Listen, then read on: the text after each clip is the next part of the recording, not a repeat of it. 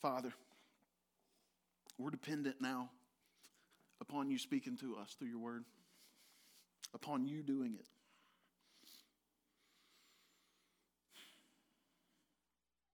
I'm thankful, God, for the honor and the opportunity it is to get to discuss your word, proclaim it. I'm humbled, God, that you would use our human personalities with all of our frailties and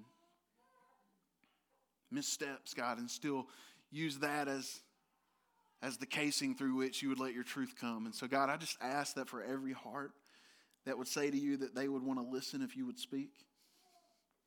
God, would you please honor that request, God? I'm asking you to. I'm expecting you to. We've sung that if we come and open our hearts up to you, that you will be all that we need, that you will fill us up with exactly, precisely what we need.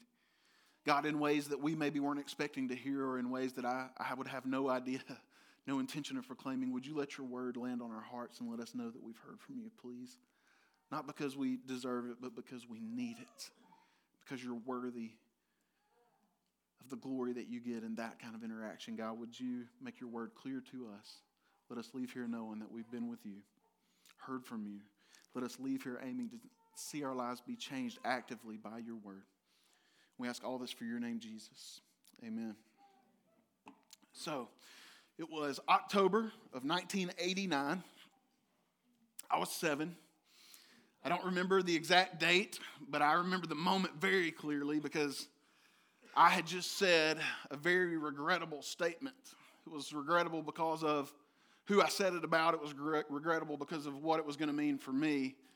We had been, my second grade class the day before, to the pumpkin patch. And we had gone and everybody got to pick out a pumpkin. That was part of the entrance fee that I'm sure my parents paid. And they gave us a pumpkin. We were supposed to bring it the next morning to school. And on the way to school, I asked my mom several times, can I please just carry my pumpkin? And she wasn't cool with me as a 7-year-old carrying my own pumpkin.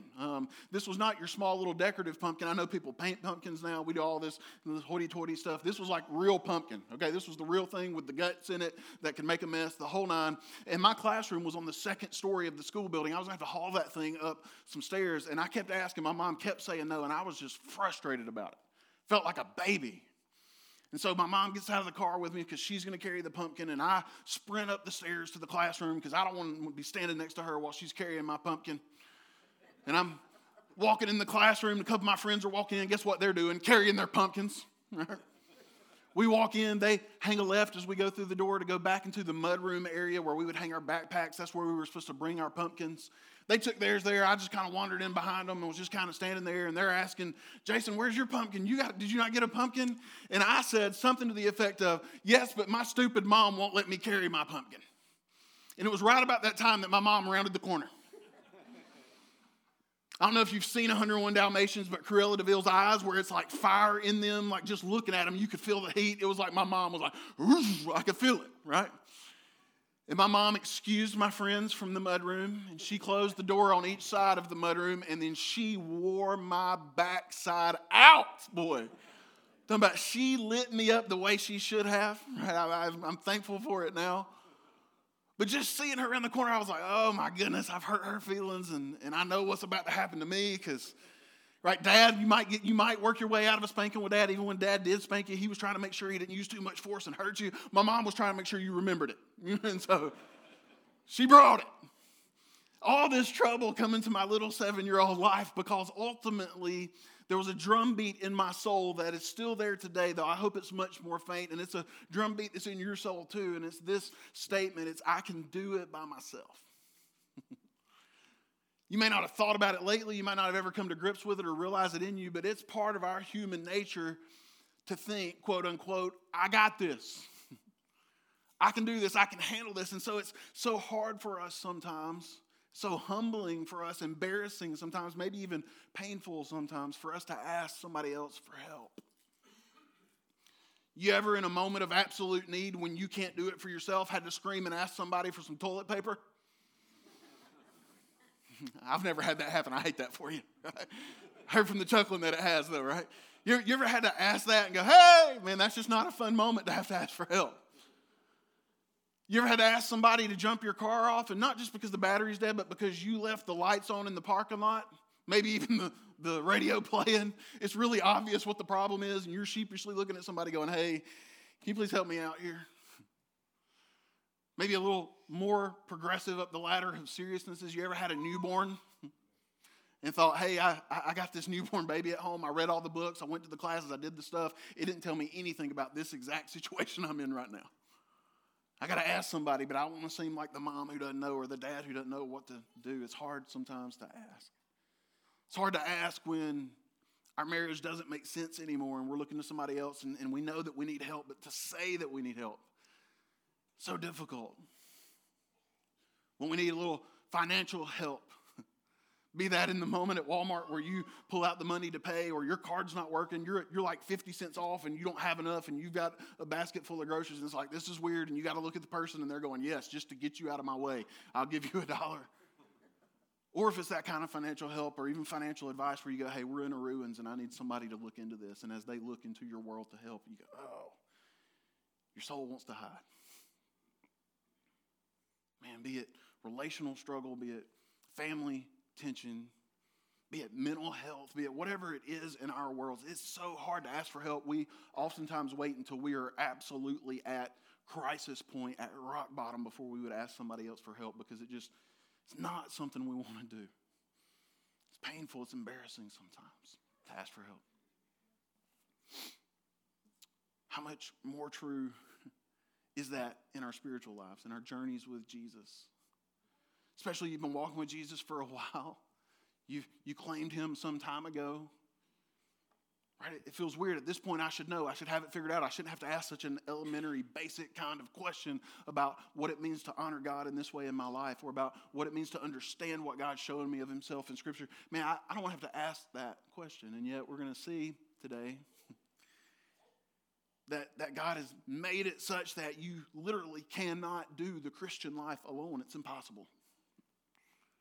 He's made us to be people who need each other. As we've studied through for several weeks now, this is week 10. Man, it's going by fast to me. I don't know about you, but this is week 10 for us studying through the book of Philippians. What we're seeing is that we serve a God who is way more concerned with our experience of happiness than we are concerned about it ourselves. We see this word joy, this intense, resilient happiness based in Jesus. We see that word joy over and over again through the letter of Philippians. God cares enough about your happiness to tell you that you can have it and whom you can have it in. His name is Jesus, and how to enjoy it if you do have Jesus, how to live in what you have. And that's what he's doing in the book of Philippians. Last week, one of our deacons, Mr. Shane Preston, did such an awesome job of sharing God's word. We're so blessed as a church to have people gifted to teach. I mean, he did an awesome job. He pointed out for us that one of the ways that God calls us to enjoy the happiness we have in Jesus is to keep our focus forward, to not get stuck in our past failures or past successes, but to be looking forward into our walk with God, our journey forward in faith. What is God doing now, and where's he taking me in my next step? So I want to forget the stuff behind me. I don't want to focus there. I want to go forward with God, and there's a lot of joy in this mindset of a forward focus with the Lord. It sounds sweet, doesn't it, that you would be able to let go of some of the thoughts that try to crowd you from behind and be able to focus forward. It sounds like an amazing opportunity, because it is an amazing opportunity available to us in the power of the indwelling Spirit. But it also sounds like something that's pretty hard if you're going to actually do it. If you're going to actually live that out and keep your focus forward, you're going to need some help. And I believe that's why Paul would say this as we pick back up Philippians chapter 3, starting in verse 17. It says, "Brothers, join in imitating me, and keep your eyes on those who walk according to the example you have in us. For many of whom I have often told you and now tell you, even with tears, walk as enemies of the cross of Christ. Their end is destruction. Their God is their belly, and they glory in their shame with mindset on earthly things." We just read kind of 3 points as I can see it in the overall. It's that Paul says, be imitators. You're supposed to be a people who's dependent on having faithful examples, and then you're supposed to imitate, to mimic, to follow the examples before you. Be imitators. In a world and in a culture that screams to you, you be you, and you just do you, and whatever feels good to you, do it. The Lord says to us through His Word, you be faithful and like Jesus, and watch the faithful examples before you. That's where you'll find some gladness. He says, be imitators. He tells us who to follow. He also tells us who not to follow. We'll see some characteristics of the folks that we don't need to follow, that we don't need to look to for our faith example. Verses 18 and 19. Maybe the same folks that he's already talked about previously in the letter when he said, watch out for those dogs, those evildoers, those mutilators of the flesh. Could be some false teachers, possibly. Maybe the same folks. But he gives us these characteristics. One is that he says their God is their belly. You ever thought about that statement a whole lot? Their God is their belly. You ever walk around the house like, well, I don't know. I'm feeling like my belly telling me what I got to do right now. Paul here is talking to the physical experience in our lives being running dominant in our lives. He's saying you are following that experience. He could be speaking more specifically to those who have certain rules about food and don't touch this and don't do that. And by that structure and that discipline, they think that they are somehow achieving more favor from God. He could be speaking to them. He might be speaking just to an attitude or an approach of sensuality. That word sensuality may be a weird one for you. We usually use that word referring to physical intimacy, which is a fine application, but it's bigger than that. It literally just means following your senses with no filter. It means your sense tells you what to do. Your eyes, your ears, your touch, it says do this, and you go, got it. He could be referring to restricting ourselves. He could be referring to just living with absolute lack of restraint. But either way, he's saying, listen, if you see somebody who's living and letting just their impulse drive them, their physical desire drive them, be that with food or whatever type of, if that drives them, if that leads their life, beware. Their God is their belly. They glory in their shame, meaning that they take a lot of pride in the very things that keep them from Jesus, the very things they won't lay down to receive Jesus, the stuff that causes their need for Jesus, and yet they cling to it instead of saying, Jesus, please come. Because of this, they take pride in the things that should be their shame. Why do those two things happen? This God of your belly and this pride and shameful things. Maybe it's because it flows from a mind, he said, that's set on earthly things.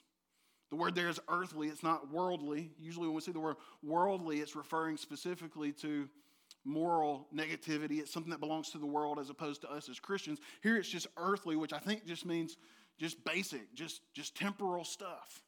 So it's not necessarily morally negative stuff, but it's focused on in a mind that is set on in a life that therefore is driven by a focus on the stuff that's not going to last forever and in the end is not ultimately going to matter a whole lot. Man, that's a really easy life for any of us to live. I'll raise my hand and say, me first. We live in a world where new information and opportunities fly across our minds just crazy rapid speed. So easy to get lost in something that's ultimately not going to matter very much. Crimson Tide football, been there.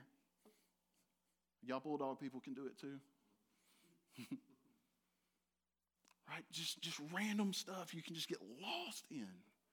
Can I be honest with you? This is honest. This is so silly. It's such a weird little trinket in my life, but man, pray for me. I wake up in the morning and I just almost feel like I can't breathe until I play Wordle.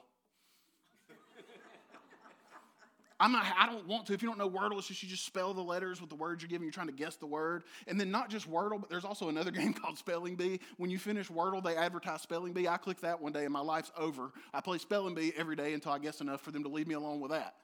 And it's times when I enjoy it, but there's also times when it's like, this is running my world. The most ridiculous small things that would maybe be great fun in the right moment.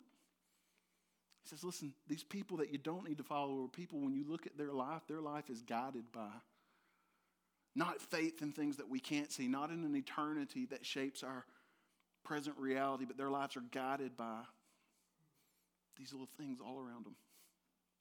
Maybe one, maybe two, maybe a bunch, but that's what their life is about. And therefore, their end is destruction because they're enemies of the cross.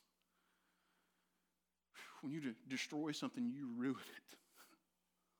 You make it no longer what it was and no longer useful for what it was useful for. I don't know why, but the picture in my mind is of a scrapped car when they just keep slamming it and packing it together, right? And it just ends up being just this metal hunk. It's not ever going to be that car again. It's destruction. And that's how it's going to end for people. They're going to be in this place where they're just not ever going to have an opportunity again to use their lives for the glory of God in the way that they were created to, that they had opportunity to. It says, listen, this is the people that you don't need to follow. And I just got to point out really quickly because it just really grabbed my heart as I was preparing to preach this morning.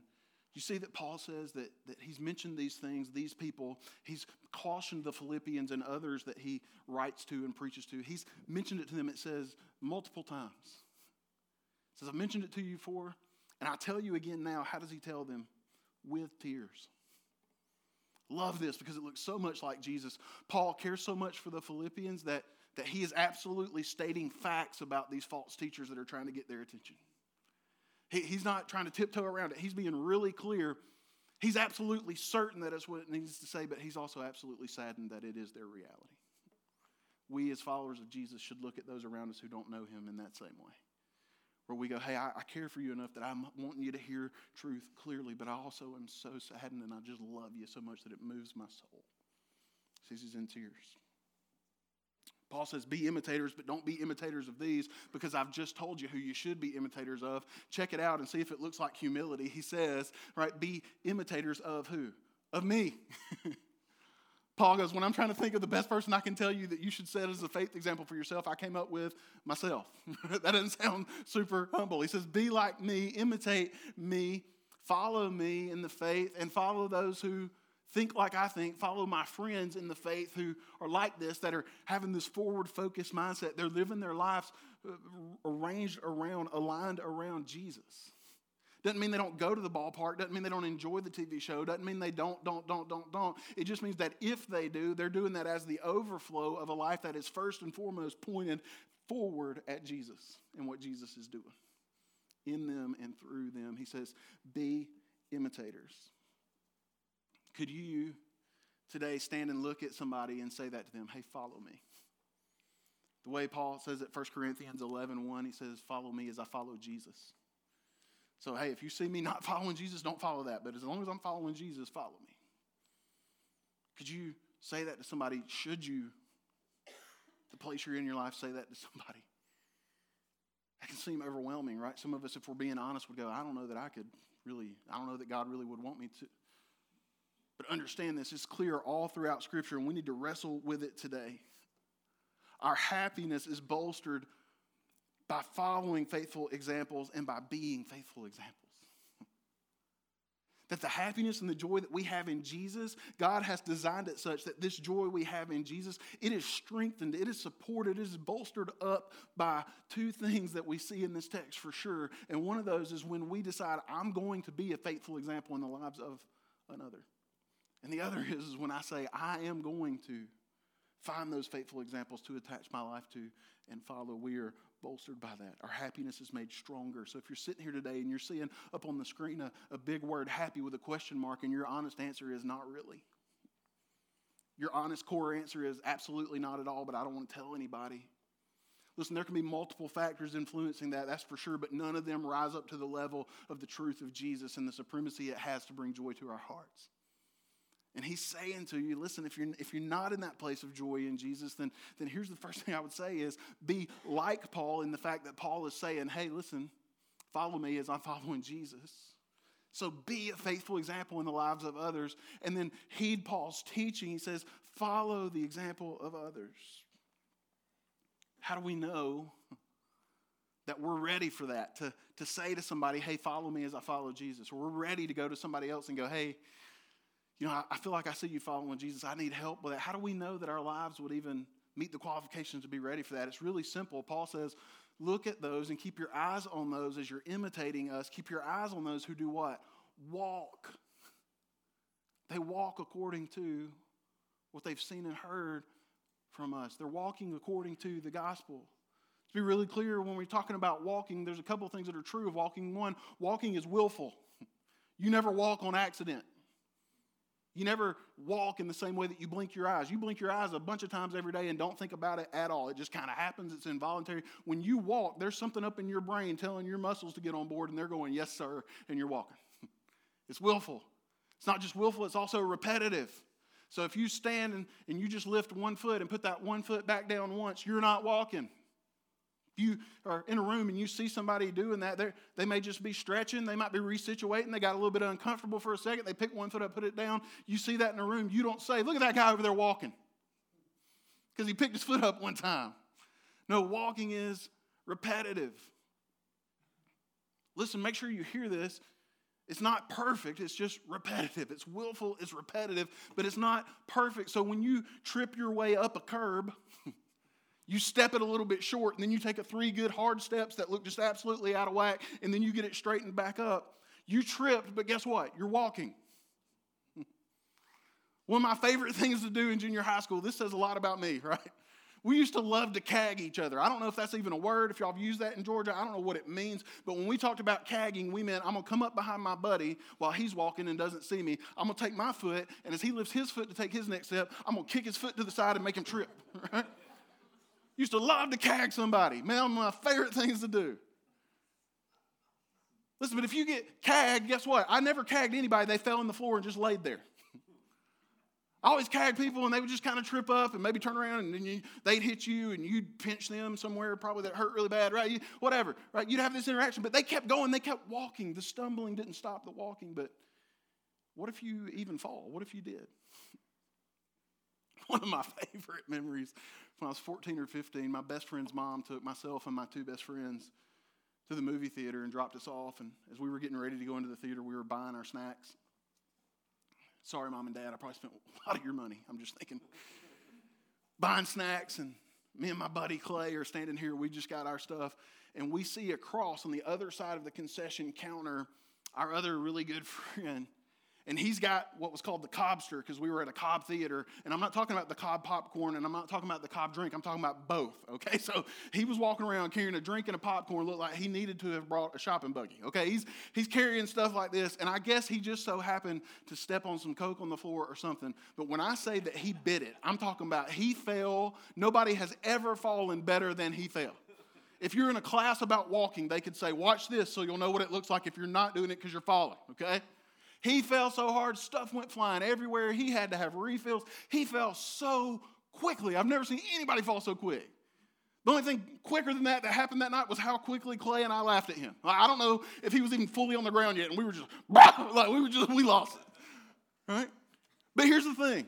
Here's the thing about my buddy BJ. Falling at the movie theater, embarrassing moment, popcorn everywhere, sticking onto him because he's wet with soda. Here's the thing about it. That was 25 years ago. He has done a whole lot of walking since then. He's not still laying in the floor of the theater. People are not showing up to see a movie today, a matinee, and they're like, who is the Robinson Crusoe, bearded, mangy-looking guy laying in the floor?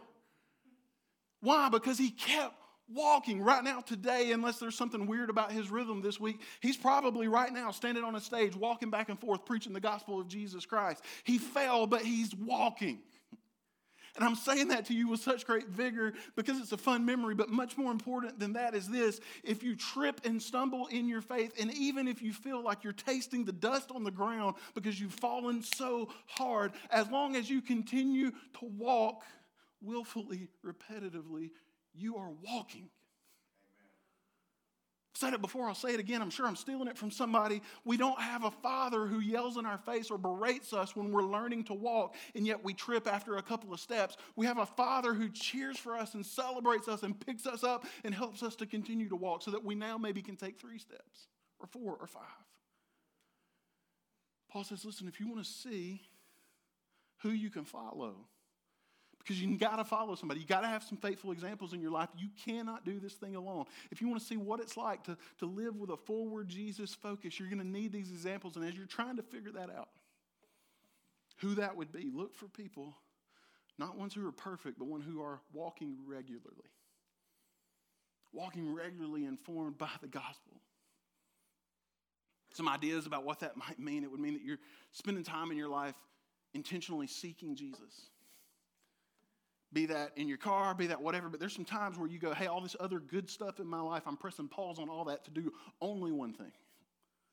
I get to do this one thing while I do other things, but this one thing matters so much that I'm pausing all that to say, this is where I seek Jesus. And sometimes it may feel rich and rewarding, and sometimes you may be like, man, I just spent some time and I don't know what just happened. I didn't sense God at all in that. I'm not sure I heard from him clearly at all. Okay, keep walking. You're seeking Jesus. You're seeking to honor Jesus in the way that you live your life and in your decisions and your finances and your relationships and what you let into your brain and therefore your heart. You're seeking to honor Jesus. Part of seeking to honor Jesus in those decisions is seeking to put to death sin that you see in your life. That you're not just going, hey, I know it's wrong and hey, I'm hoping it changes, but you're just going, I'm intentionally putting to death the things in my life that take my heart and my attention away from Jesus, the things in my life that don't honor Jesus when people see it. I want that stuff gone. I'm seeking Jesus. I'm seeking to honor Jesus. I'm seeking to kill sin. And I'm seeking to show Jesus to others. I want to use my life for his purposes. I want to be one of those people who can look at somebody else and go, hey, I don't have it all figured out, but I want to help you take your next steps in faith. Let's do this together. Follow me as I follow Jesus. What does it look like for you today to embrace the fact that you need help? If you're going to live a life that's truly zoned in on Christ, not perfectly, but regularly, repetitively, willfully walking towards him. If you're going to do that, how do you need to respond today? What actively do you need to do? Maybe you need to find an elder or a leader in this church and go, hey, I don't know if it's you or if you can help me get connected with somebody, but I need somebody. I sincerely do want to honor Jesus, but I've been trying to do it by myself for so long. And it's not working because it's not supposed to. I need help. On the flip side, maybe it means that you call that friend that's on your mind right now. Or you text them today and you go, hey, I'm going to get you out of my intentions and onto my agenda. I'm just going to say to you, hey, ladies, maybe say, hey, listen, I love you, girl, and I'm sorry I haven't been in contact more often, but I don't know if this makes any sense to you, if you're even interested in this, but if you're interested in trying to know and love Jesus together, I'd like to help you with that.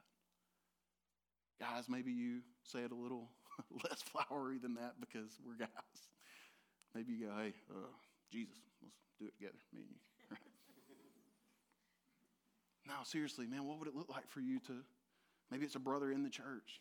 Maybe it's a person that claims faith at your workplace or a friend that has claimed faith and you hadn't seen them walk in that in a long time. You're not sure. What would it look like for you to actively go, hey, I'm not doing it perfectly, but I'm aiming for it regularly, and I'd like to help you walk.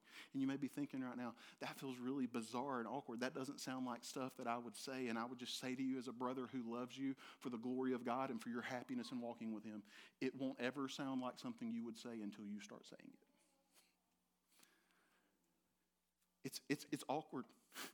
So how much are we missing out on in the Christian life because we're scared of awkwardness with other people? Some of you in this room probably, I don't have one in mind, but some of you have probably gotten a text from me that says something like, hey, I'm sorry if this is weird, but I just wanted you to know, the other day when I said whatever, if that hurt your feelings, I'm so sorry. That wasn't my intent. Or you've gotten a text from me that says, hey, kind of texting you out of the blue here, but I just want you to know for whatever reason you're on my mind, I'm praying for you. I wanted to encourage you with this verse. Right? Man, when I first started trying to actually say things about Jesus out loud with my mouth to other people in environments that weren't quote unquote church, felt really weird. It's just kind of life. Start. Don't try to be the world's best and get a gold medal and you got 70 people that you're helping with the faith by Monday afternoon when we talked about it at church on Sunday morning.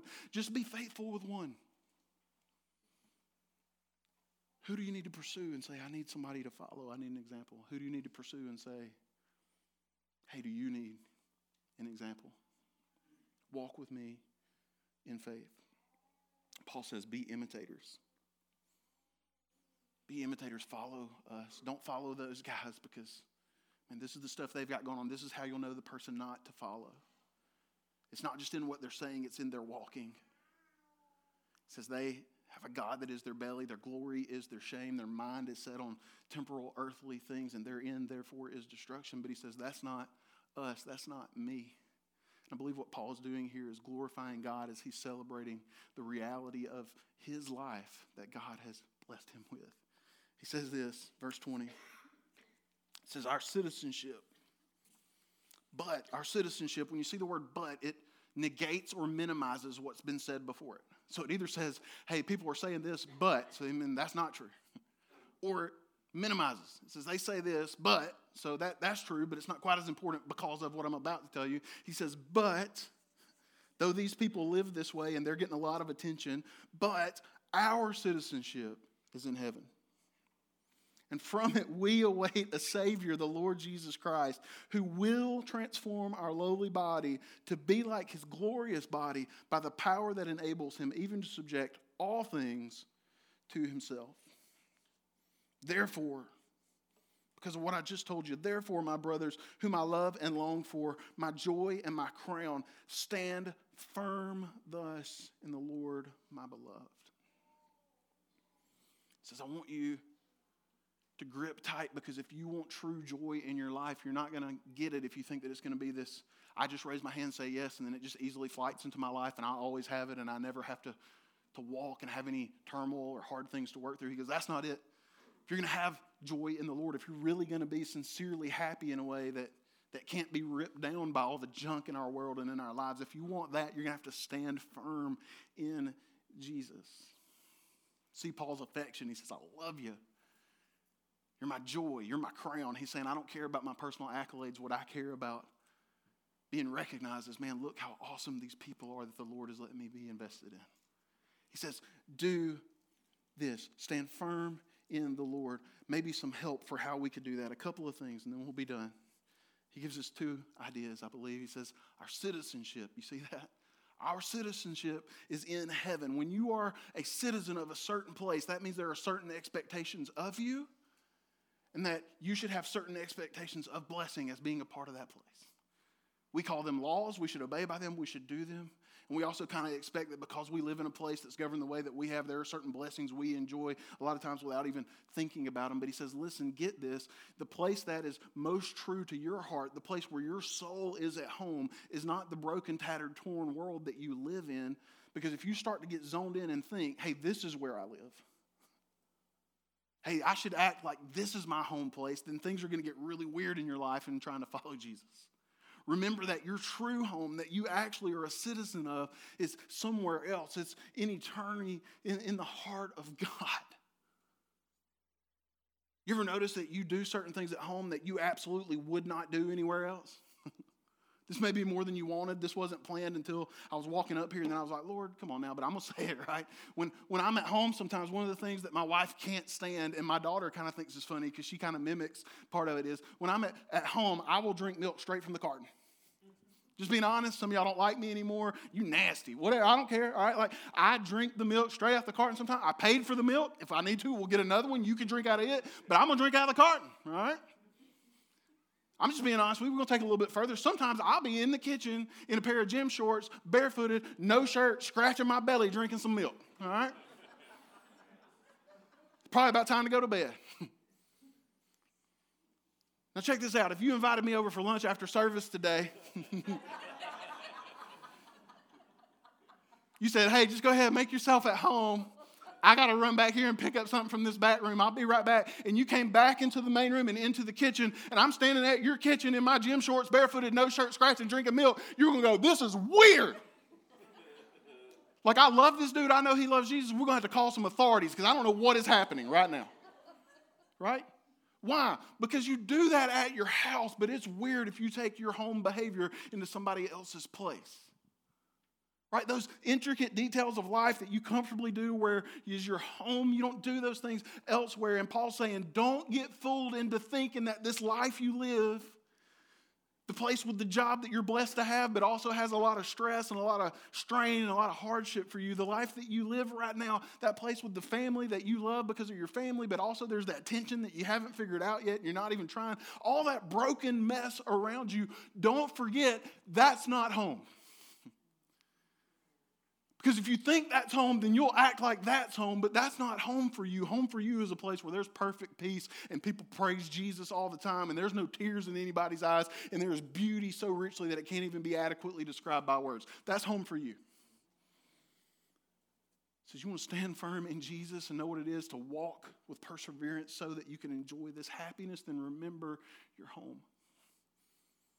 And also remember that there's this Jesus who's coming back for you. The Jesus that can transform your lowly body. That can do this miraculous supernatural thing that we can't possibly fully understand. That he can take your sin-scarred, sin-broken soul and the body that comes with it, and he can transform it into something that has no flaws and no pain anymore, no ache. The one that has all things subject to himself.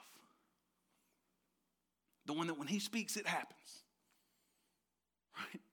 The one who in flesh is the embodiment of the exact nature of our Heavenly Father, who just said, let there be light, and light just happened. He didn't say, let there be light, and they started running wires and a switch. He said, let there be light, and there it is. So hot it'll melt your eyes if you stare at it. He says, that one that speaks with that authority, that one who has all things subject to himself, that one who can do this miraculous thing in your life and will do that if you're his follower, if you hope in him alone one day. He's coming back. Listen, persevering faith is powered by choosing to remember both our home and our hero. You're not going to live consistently. I'm not talking about perfectly. You're going to trip, you're going to fall, but you're not going to live repetitively putting your faith muscles at work if you're not also taking advantage of God's Spirit that says that he is a spirit not of fear and timidity, but one of sound mind and self-control. He's placed his Spirit in you. You have some say-so over what you think about and focus on. He says when you choose to willfully remember where your home is, and when you choose to willfully remember who your hero is, that will keep you in a firm footing to walk forward in faith with Jesus. My dad, as a kid, worked 2 full-time jobs. He worked a 40-hour-a-week more job during the day managing a large regional warehouse. And then he worked 3 12s night shift at a fire station. And so as a little kid, I remember he'd be gone for 2 or 3 days at a time sometimes, just depending on how the schedule fell. And I would ask almost every morning getting in the car, is Dad coming home today? How many days until Dad comes home? Man, my dad was such a big piece of my world at that young age. Such that I'm waking up in the morning, one of the first things I'm thinking when I'm thinking about coming home from school, I need to know, is Dad coming home? The one that would take me to go get a shaved ice at the local stand on the corner.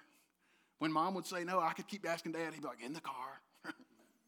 My mom's really sweet, y'all, I promise. I don't feel like I'm putting that forward today. Whew. She had to deal with me all the time. He got me like once every 4 days. He's like, sure, we'll get one. That dad who would take me and bless me and was happy to do that. That dad who could fix my rope swing, but I hadn't seen him in a couple of days. I need him to come back and fix it. Fix my swing set, fix my bike. I need him. That dad who, no matter how tired he was and how many days he's been gone, when he pulled in, if I was in the driveway waiting with my basketball, he would stop short of where he usually parked under the goal so that we could take some shots together. That dad was coming home, and it shaped the way I thought about my days. Because I was ready for my best buddy, my hero, my dad to come home, to fix all the stuff and to spend the fun time with me. We are not going to walk happy lives in Jesus. We are not going to walk joyful, faithful lives if we are not committed by the power God has placed in us to remember our home and remember who our hero is. Oh, but if we do, say, God, I'm committed to it, and I need you to remind me, and I need your power working in me to carry it out. But God, I insist that I'm going to set you before me. I'm going to know you in your word. I'm going to remember who my hero is. I'm going to know that you're coming back. I'm going to know that when I don't see your hand, I know you're still at work, that you're fixing brokenness, maybe just in a way I don't understand. You're coming back, and I know that one day I'll be really home. That kind of persevering faith is powered when we choose to remember our home and our hero. Today, how do we need to respond to God's word? If you're here, you don't know Jesus. I used to be just like you. So did anybody in this room that does know Jesus. They didn't know him either.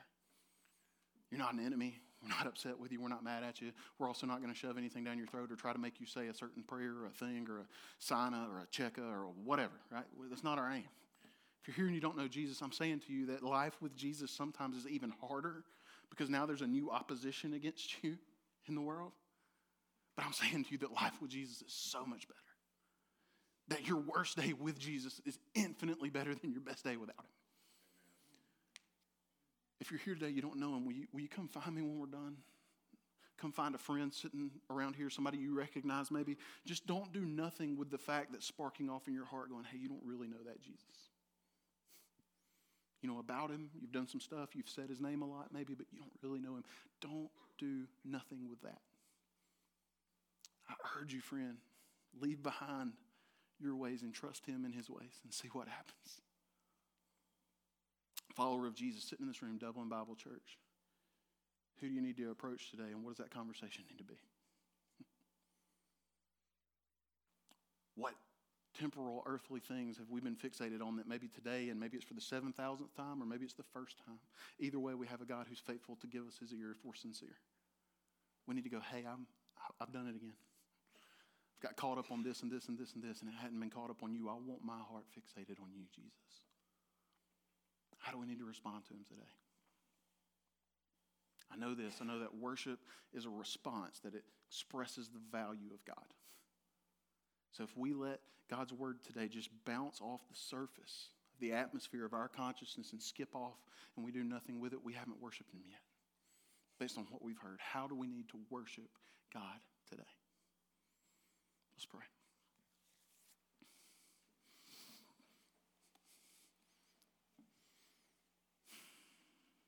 Father, it is such a rich encouragement for me to know that this place is not my home. I love this life. I love Dublin, Georgia. I love these people. But God, I praise you and thank you and trust in you and expect that there will be a day when all the great things about here will be there and there will be no more of the other stuff. That you'll be there, and that's probably about all we'll care about very much. Thank you that we have a different home. Thank you, Jesus. You are our hero. It feels weird to me to even say that out loud a little bit, but that's what you really are. You're our hero. You're my hero. I pray we would embrace you as such with zero shame and with committed willfulness. God, let us be a people who step over the threshold of social awkwardness, step over the threshold of what you do and don't say about God to others. Let us be people who step over those thresholds and those barriers to live interconnected lives of faith together in the way that you've called us to, and let us see you blessing us as it happens. God, for each person in this place, God, I pray that you would make it clear to us what our next step of faith is. And I pray that you would give us the courage to take it not just for you, but with you. I love you, God. I desire to love you more than I do. Make that happen in us and start with me. I ask it all for your name, Jesus. Amen.